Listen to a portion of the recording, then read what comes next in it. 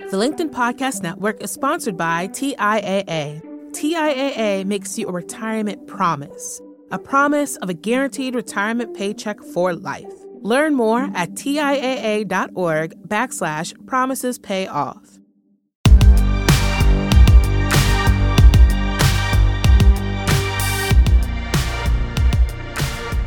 Welcome to Big Technology Podcast Friday edition, where we break down the news in our traditional, cool-headed, and nuanced format. We have a great show for you today. There's an unbelievable preview of Apple's mixed reality device out that we're going to discuss first. Then we're going to be talking about whether there's an AI bubble with stocks like Nvidia going through the roof. Then OpenAI ends up in Washington with Sam Altman testifying before Congress. What can we really learn from that?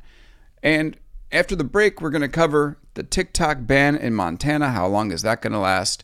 And Shein, or Shine. Ranjan, is it Shine? It is Shein, and this is going to be the most important story of the week, so stick around, and you'll all learn how to pronounce the most important company to watch in American tech. Let's start this week talking about how Apple's mixed reality device might not go according to plans. So there is a terrific story. I'm amazed that it's not getting more play this week by Mark Gurman in Bloomberg talking about the shortcomings of this device. Let me just kind of run through them pretty quickly. It is something that Apple expects to sell a lot fewer devices than it did previously. 3 million expected, but now it really expects 900,000 units. It has many non-Apple features, big, bulky pieces of hardware that just is not very traditional with Apple. There's a former Apple marketing executive saying that it could be one of the great tech flops of all time. And it is very different from what the company originally envisioned, making it seem like they're just going to try to ship something versus, build until it's perfect. Measure twice, cut once, which is the way that Apple typically builds. So very, very interesting article. Now I really can't wait for Apple to release this thing. Ranjan, what's your perspective here? Do you think that, for Gurman to come out and say that this thing, is not going to be what was expected, it's a pretty big deal.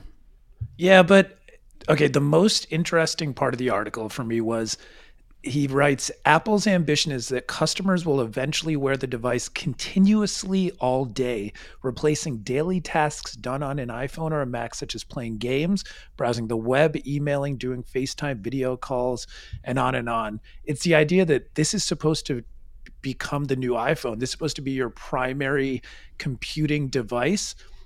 That worries me a little bit. That feels a little overly ambitious.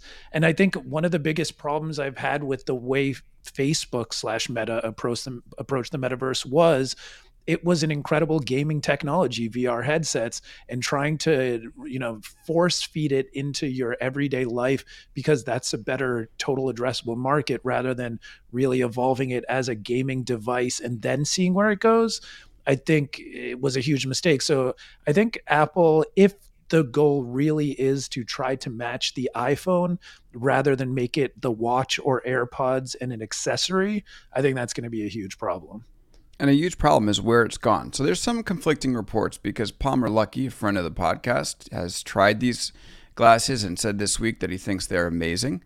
And maybe they are in terms of the current category, right? But you have to think about what Apple was trying to do and where they landed. And this is a passage from the story. So Gurman says, after initially setting its sights on a lightweight pair of augmented reality glasses, Apple gradually drifted towards something that felt more like existing devices because of technological constraints and the desire to get the product on the market. Oh, and internal disagreements. So here's what that points to me. First of all, what makes Apple Apple is that it's able to imagine the future and build that future, right? Even when the technology says it's impossible. Remember when they introduced the iPhone? Steve Jobs said what?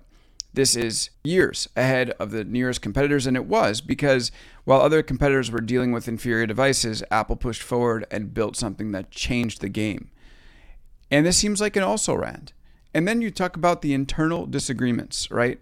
What's going on culturally inside this company? And the last thing is, and this is probably the most the most concerning of the entire statement, is that the desire to get the product on the market led it led the company to basically put out something that is not what it hoped initially. That's just not what Apple does. It doesn't rush things out to market, and it's doing that. This had me thinking a lot, and I am someone who waited in line for 4 hours for the first iPhone. I've been a longtime Apple fanboy. But the last few years, it's definitely felt innovation is incremental rather than transformative. Every additional iPhone has gotten less and less exciting.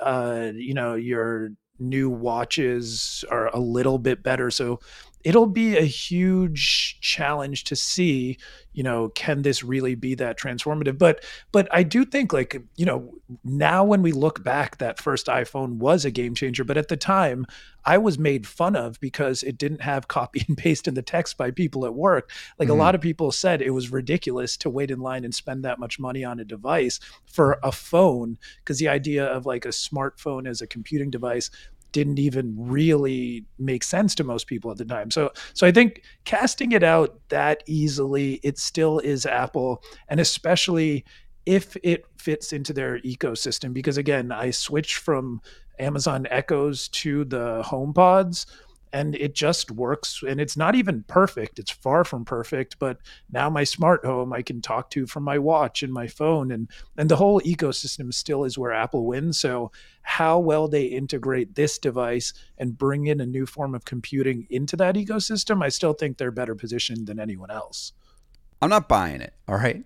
I mean, when Steve Jobs came on stage and introduced that iPhone, internet machine, a phone, and browser, a phone, and an iPod together. Yeah.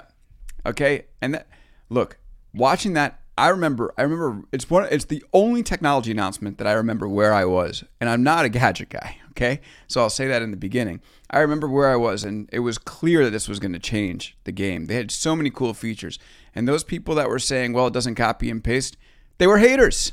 Okay. and frankly, there's going to be people that will find the problem with everything, and that's where they were. But and I don't know. I think that it was clear on that day that this was something that was pretty transformative. This device does not look revolutionary. It looks evolutionary, and I'm willing to admit, if I'm proven wrong, I'll be proven wrong.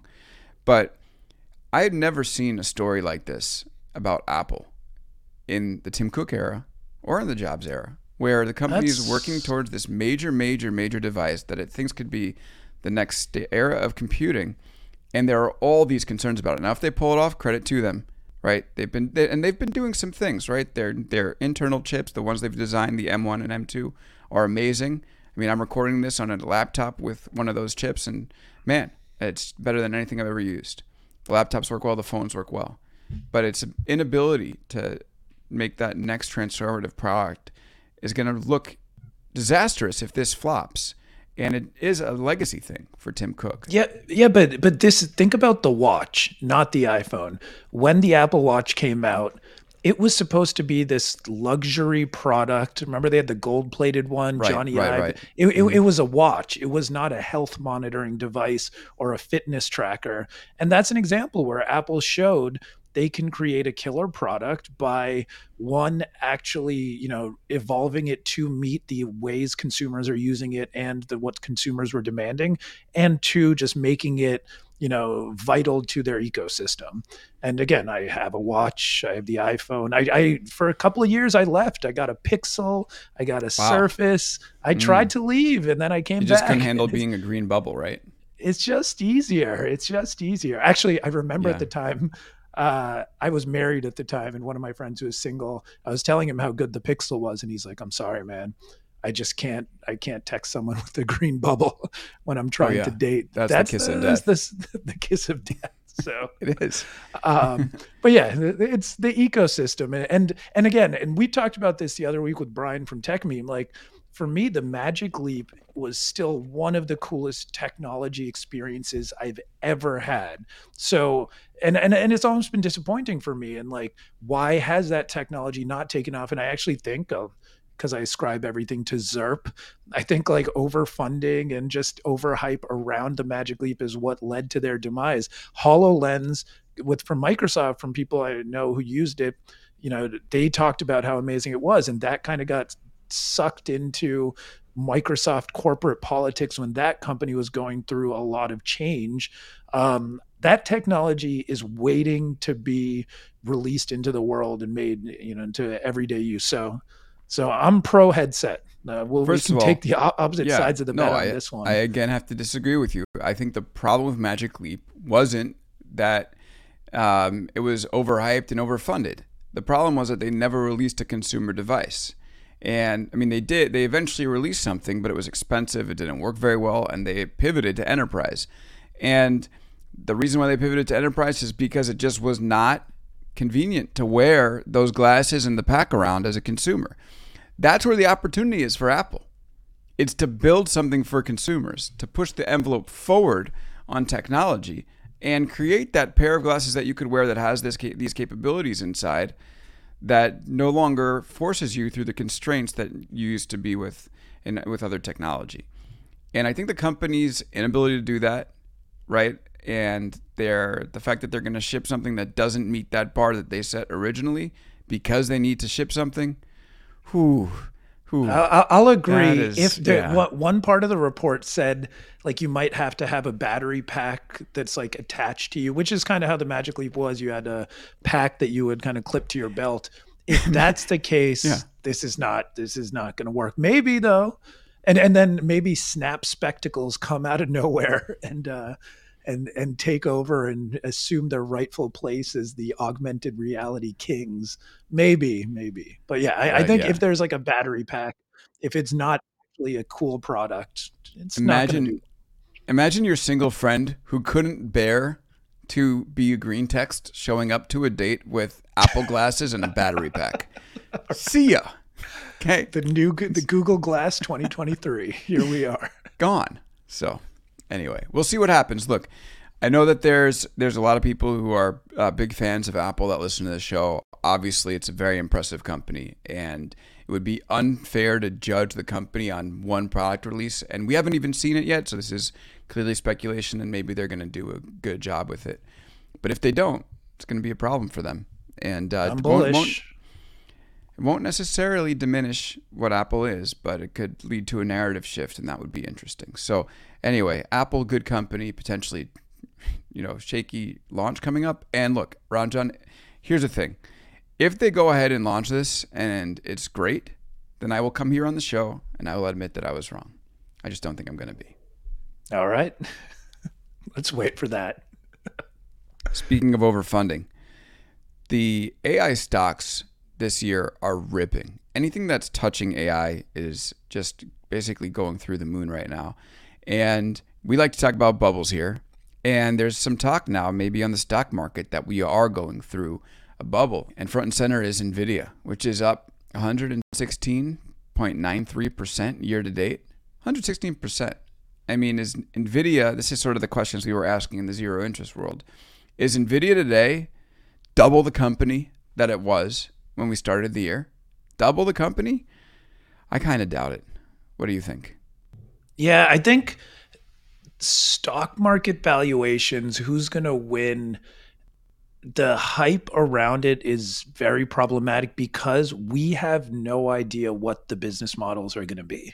And we've talked about that a lot on this show, that, right now, every ChatGPT query is a money suck. OpenAI loses tons and tons of money. They've had to kind of like use financial whiz-bangery with Microsoft around a quote-unquote $1 billion and then $10 billion investment, when in reality it's just using cloud credits and who knows what revenue is being recognized where. But like, no one knows what the business model around any of this will be, around the hardware side of it, around the software side of it, around the services side of it. And I think last week we had talked about or maybe it was a couple weeks ago, open source versus big tech. Could open source even come out of this as a winner, which would completely eviscerate a lot of the investment theses around this? So I think everyone, because all you have to do is say AI and investors come rushing in and probably AI algorithms are driving those investment decisions anyway from quantitative hedge funds. But I think it's way too early to make these kind of giant bets if people are really trying to figure out who's going to win and who's not. Yep. So here's the argument for why we're not in a bubble. I was watching CNBC this week. Scott Wapner had the whole crew on. Josh Brown was making the argument that we were in a bubble. By the way, yeah, I think it's definitely a little bit of a bubble going on, looking at that NVIDIA number. But Scott put up a chart, and I was like, well, okay, let's really be thoughtful about this. So these were the forward PE ratios in the early 2000s. So Qualcomm was at 192 times on the multiple. Yahoo had a multiple of 739. Cisco had a multiple of 134. Okay, here's the multiples today. Alphabet's at 22. Microsoft's at 31. NVIDIA, for all we've talked about, 63.7. Meta's at 19. And Amazon's at 76. So even if there is a slight bubble going on, maybe the market is just being restrained enough that it's not getting too carried away. I just had to Google, and I did not know this off the top of my head. Yahoo's peak market cap in 1999 was $90 billion. Come on. Amazon is what? Still a trillion. Meta's 800 billion. Alphabet's 1.4 trillion. These are gigantic companies. So obviously a forward PE ratio is still kind of extrapolating out future growth. So their growth will never be comparable to, those, at least the potential back in 1999 for a Yahoo or a Cisco, which were still thoroughly overvalued, but not that, on a relative basis, not that overvalued. But I think it's fair in the sense that right now it appears big technology companies are positioned to just kind of squeeze everyone else out and dominate. The computing costs are so high, the resources needed are so high. They have the existing ecosystems to deploy any kind of new apps and services. So I think signs are pointing to these are the places to be. And again, like whatever that says about the economy as a whole is not necessarily great, but that they're positioned well. But I still think, like, I don't know, it's still so early in this that I think, and maybe lo and behold, there's a new player that comes out that we weren't expecting in this, which would be kind of exciting. Well, the one thing you could say is already that new player is OpenAI, right? Which has, I wouldn't say come out of nowhere, but certainly increased its profile to the point where Sam Altman showed up in Washington this week to testify about safe regulation of artificial intelligence.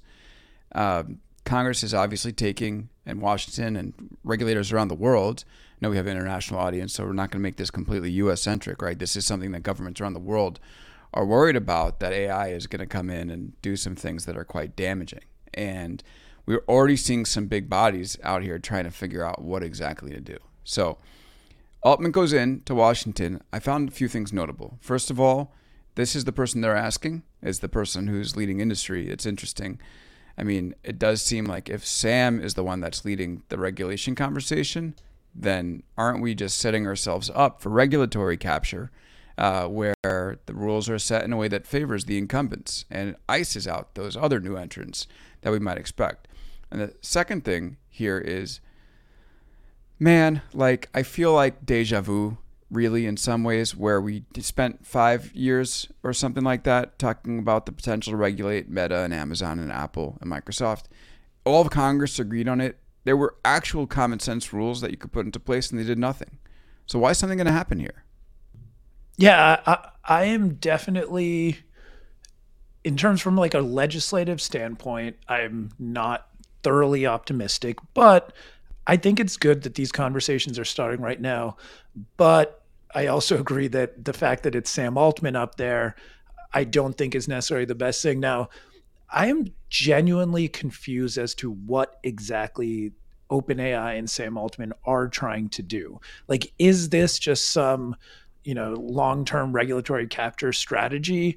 Because what kind of regulation they're actually looking for, I never understand this argument that comes from so much of, the biggest, most influential people within AI, is the idea that AI could kill us all, that there's these great Right. societal harms, yet we're going to continue working on it and pushing, wholeheartedly into it. And it's going to be the greatest business opportunity. And we want to be regulated to this around this existential threat, but we don't know anything past that, and we don't want to stifle innovation. So I'm genuinely confused as to what is happening, what they're trying to do here, and what's happening here. Well, here's one theory, which might be that Sam Altman just enjoys being the center of attention.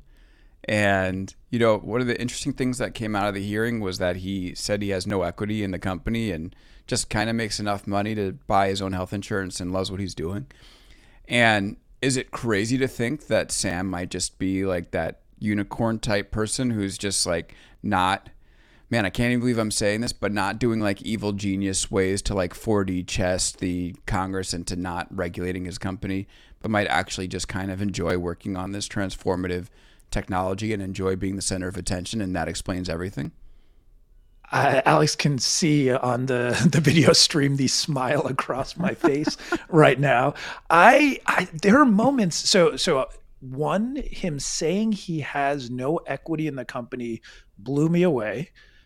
Two, this idea that basically there's no salary. He's already rich, so he has enough money that he does not need anything out of this is a really interesting twist, as if it is completely confirmed. Which I'm not sure. Everything is still based on what has been publicly stated, not any kind of actual documentation. But yeah, I think. But if that were really the case, wouldn't he go up and comfortably say, we trained and stole the work off of like tens of millions of people, and I know that could be problematic, so maybe you'll have to sue the hell out of us for copyright infringement, or that's a real issue. We know that disinformation will be created. I mean, he wants to keep working on things. That's the thing. He has no equity. He has no equity in this. Well, that's what I'm saying. That maybe it's just the pursuit of the work, and that would inhibit the work. To create the genuinely equitable utopian future that maybe he's looking for, then that's where we should start. Because it's like, rather than talking about robots killing us all, there's very real problems that are already happening today that could be addressed and are going to have to be addressed at some point. I think copyright, to me, is one of the most tangible, concrete things that is there's going to be a test case. There's going to be some kind of ruling around this. There's some kind of precedent. I think Section 230 has to be part of this conversation, because again, what is new content? What is original content? By definition, every one of these large language models creates new content. Of course, they're, synthesizing existing stuff out there on the internet, but it's new content. So who's liable? This stuff is going to have to be addressed. And I think like trying to take a proactive stance and say like, maybe if you want to regulate us, let's actually talk regulation, not just theoretical. Okay, so I'm actually going to point you to a piece of concrete stuff they did actually talk about. And it wasn't all we're going to be turned into paper clips, but there was this discussion of something that seems a little bit like an FDA for AI. So here's from the New York Times. Echoing an idea suggested by Dr. Marcus, which is, of course, a friend of the podcast, Gary Marcus. He, which is Sam Altman, proposed the creation of an agency that issues licenses for the development of large-scale AI models, safety regulations, and tests that the AI models must pass before being released to the public. Okay, so that's actually, people have said this is an interesting approach where people get licensed effectively to build AI. That's the part where I heard that and it was just like, okay, wait a second. Maybe this optimistic take I had about like what OpenAI might be doing might be completely wrong, because that FDA for AI, however common sense it seems, I don't think it addresses a current problem where like the AI is going to turn us all into paper clips. Like that's not happening right now. And B, like who does that benefit? It benefits the incumbents and it benefits OpenAI. Yeah, the idea of, who has the resources to do a full audit on existing models, even the people, though they have the biggest models, it would still be companies like OpenAI, Google, whoever else. So yeah, I agree that definitely would push towards benefiting the incumbents. But I think like, to me, at a larger level, I still can't believe we're back here where, again, rather Gary Marcus, I thought was a very good inclusion into this conversation, because he's someone who has been deep in the space, like a visionary in it, a successful entrepreneur in it, selling a company to Uber that was a machine learning company. And so at least having that as a counterpoint, him as a counterpoint, was really good. But there's still this, even in that New York Times piece, I still can't get over how we talk about, the author had written, the appearance of Mr. Altman, a 38-year-old Stanford University dropout, was his christening as the leading figure in AI. The boyish-looking Mr. Altman so weird traded in his usual pullover sweater and jeans for a blue suit and tie for the 3-hour hearing. Like Sammy grew up and put on a seat. Yeah, I know. It's like, tell me what happened and get to the facts. Yeah. But there's still this. His PR has been genius. He has established this cult-like figure of thoughtful, wanting to help. Whereas in reality, again, OpenAI has been just as aggressive as anyone else, if not more so, in the space. So yeah, I still feel there's a lot of other members of civic society that need to be brought into this conversation, rather than the people who stand to poise to profit the most, even though I guess he does not stand to profit the most. Right. And it's also, so I have no idea what's going on. Yeah. And the company, it started out as a real nonprofit, but now it's cap profit. So, oh man, I don't know. It's a very interesting question. Maybe here's my pro wrestling hope for this is, out of nowhere, Elon pulls out some amazing early days of OpenAI drama in the next few weeks, and we find out more about this story and things that don't quite make sense around equity and pay. That's my hope. That's coming. Yeah, that would be great. And look, Sam, if you're listening, come on the show. Would love to talk to you about this stuff. I've been trying to get someone from OpenAI. I don't know. Maybe they think the show is too skeptical of them. But anyway, I'm not going to change what we do here to land interviews. So I'm just going to put that out there. But I am not skeptical of OpenAI, the technology, at all. I think they are best positioned to win in this space. I think what they've done is incredible. It's just this on the regulatory side, I don't think they're the ones who should be leading the conversation. No doubt. I think, just talking about a PR standpoint, you mentioned that the PR has been genius. I think sometimes when companies don't want certain questions asked, they'll steer their executives to certain places where those questions won't be asked. Okay, let's take a break. We're here with Ranjan Roy of Margins. You can get it at readmargins.com. Great newsletter on Substack. We break down the news here every week on Friday, and then we have our flagship interview on Wednesday. If you're listening on the feed, we do these live on LinkedIn, so you can join us Fridays. Typically, we record at 2 p.m. Eastern, 11 a.m. Pacific. You can check my LinkedIn page, Alex Kantrowitz, for weekly updates on when those conversations will be. Sometimes we bring in guests. Today, one-on-one.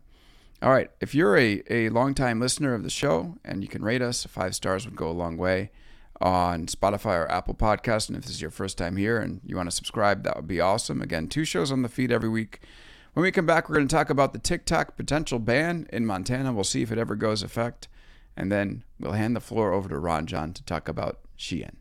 The LinkedIn Podcast Network is sponsored by TIAA. In the last 100 years, we've seen financial markets swing, new currencies come and go, decades of savings lost in days, all showing that a retirement plan without a guarantee, quite simply, isn't enough. So more than a retirement plan, TIAA makes you a retirement promise. A promise of a guaranteed retirement paycheck for life. A promise that pays off. Learn more at TIAA.org/promisespayoff. Have you been feeling the effects of stress, burnout, or anxiety at work? Workplace culture is changing, but we're not done yet. Listen to the Anxious Achiever podcast to rethink the relationship between your career and your mental health. Hear stories from psychologists, entrepreneurs, even athletes and celebrities. Learn how they balance success and ambition with staying mentally healthy, and walk away with practical advice you can implement today. Get The Anxious Achiever wherever you find your podcasts. And we're back here on Big Technology Podcast Friday edition. Ranjan Roy is here with us. Let's talk TikTok. It was banned in Montana this week, but it's a very interesting ban. So effectively, Montana is kind of counting on TikTok to like not make itself available to people in the state. What do you think about this?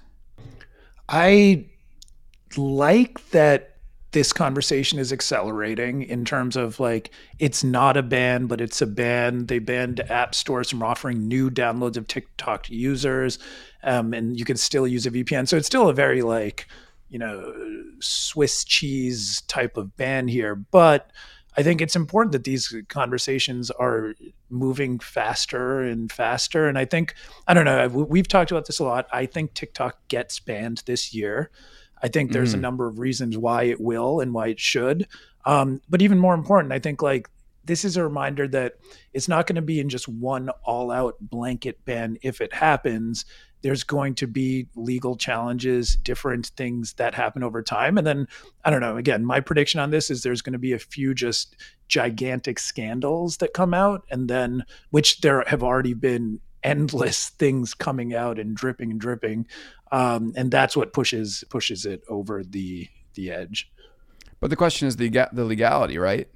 And there's already a lawsuit from creators against Montana to roll this back on free speech grounds.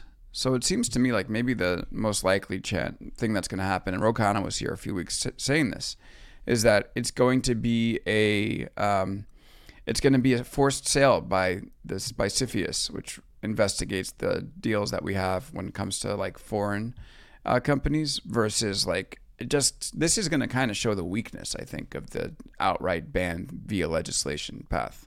You don't agree? Yeah, but no. I think forced sale, and I've said parts of this before, but I mean, I'll reiterate it here again.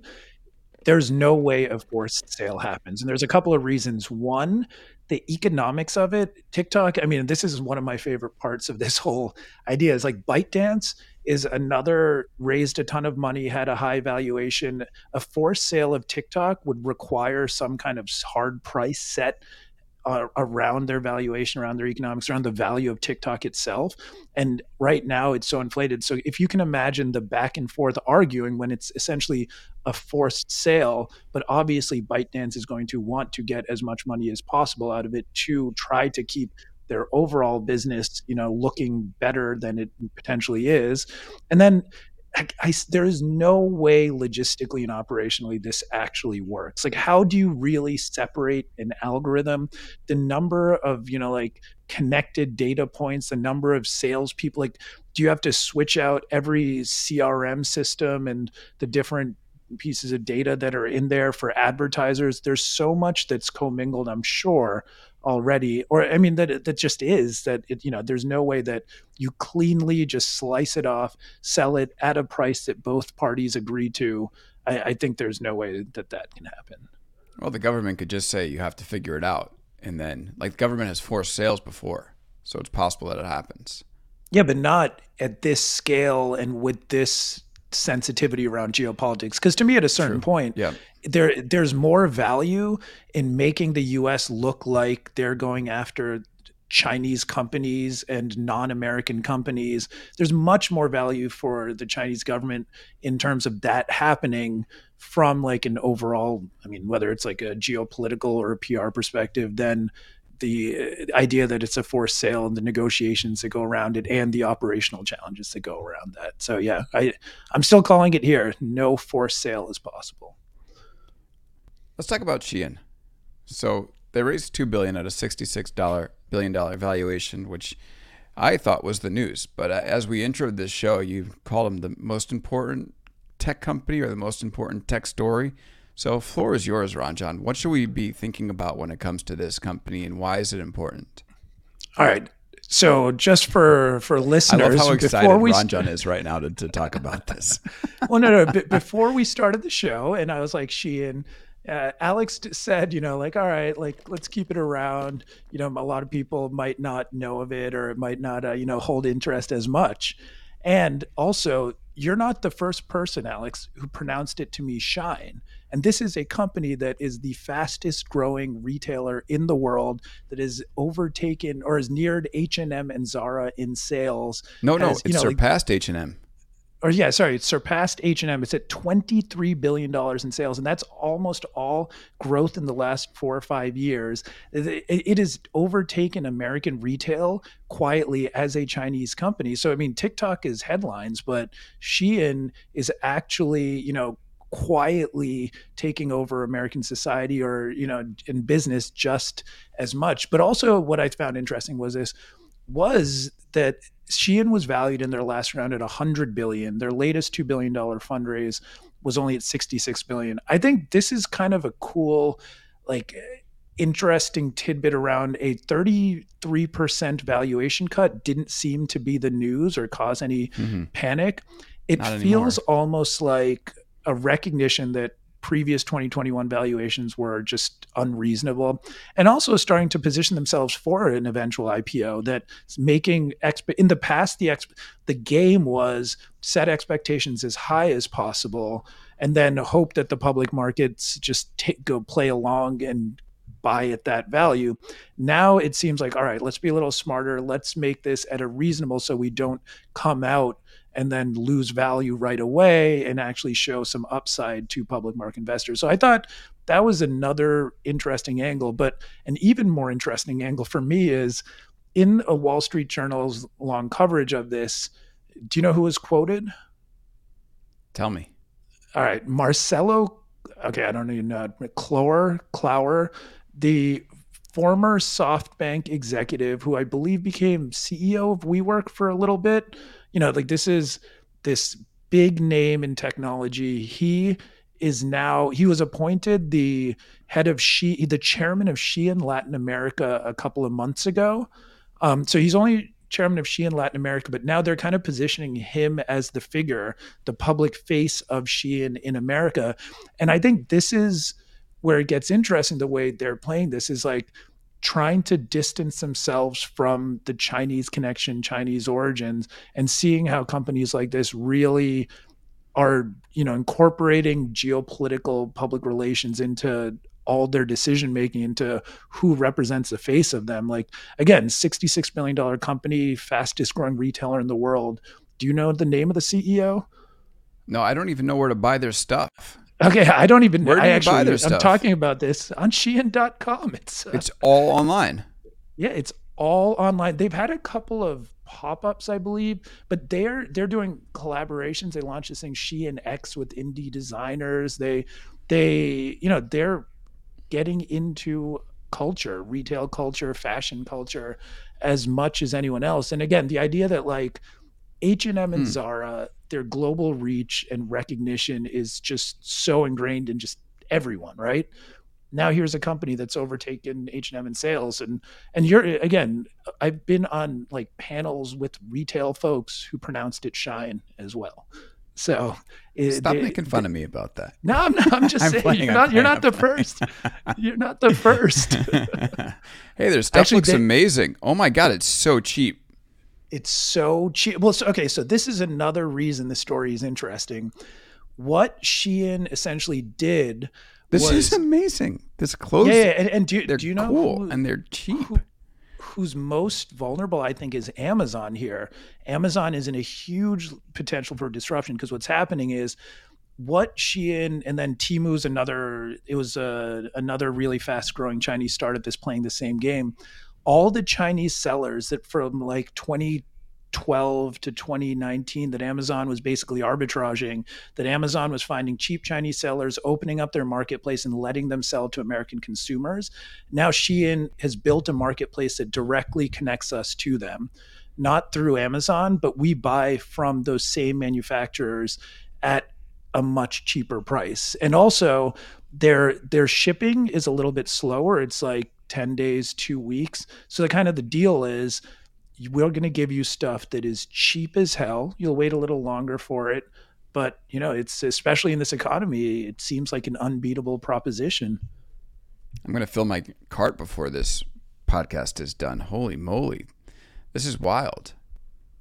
Wait, hold on. Do you know about Shein hauls? No.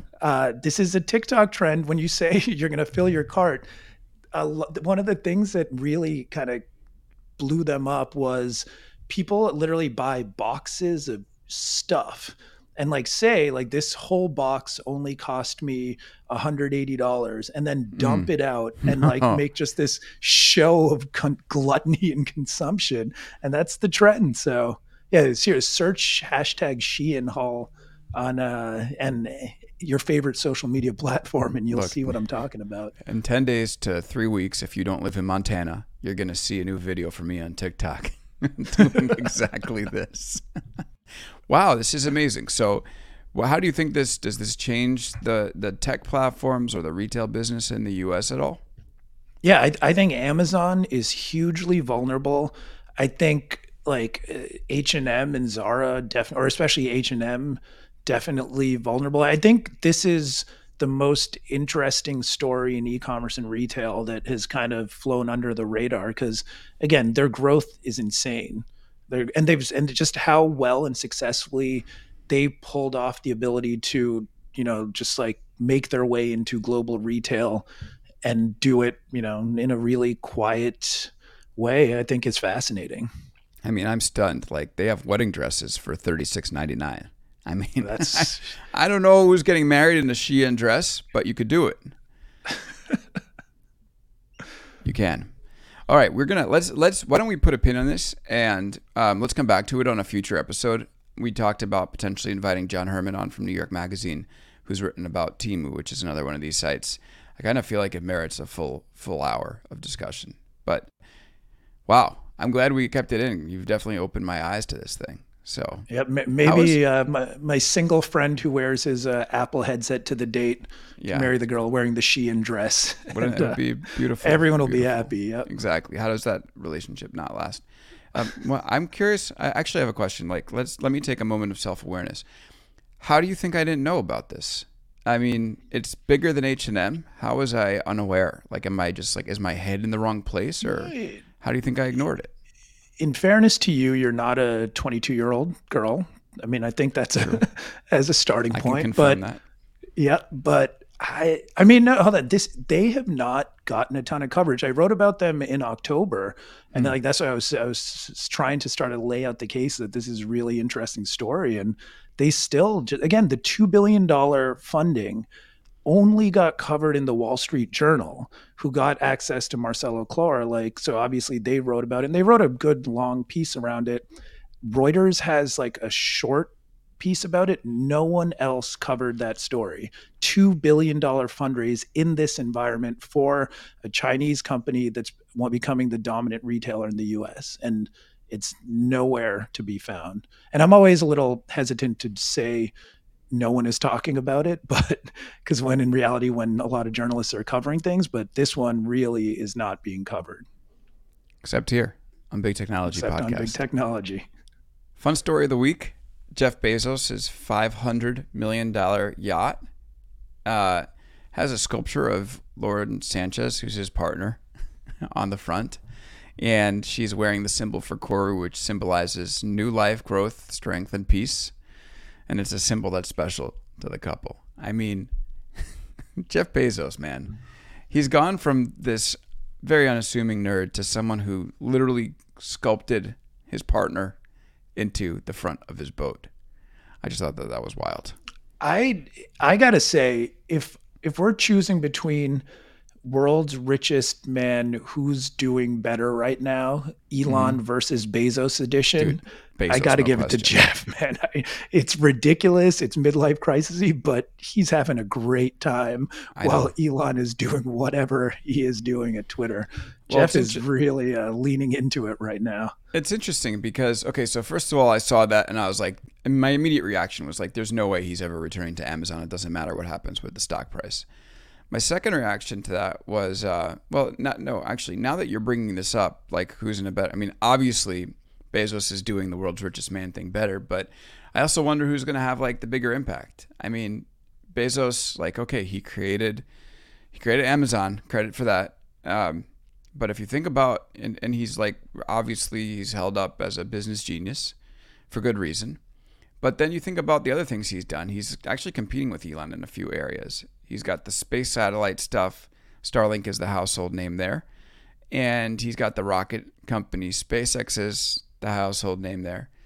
And, Amazon invested in Rivian, big time.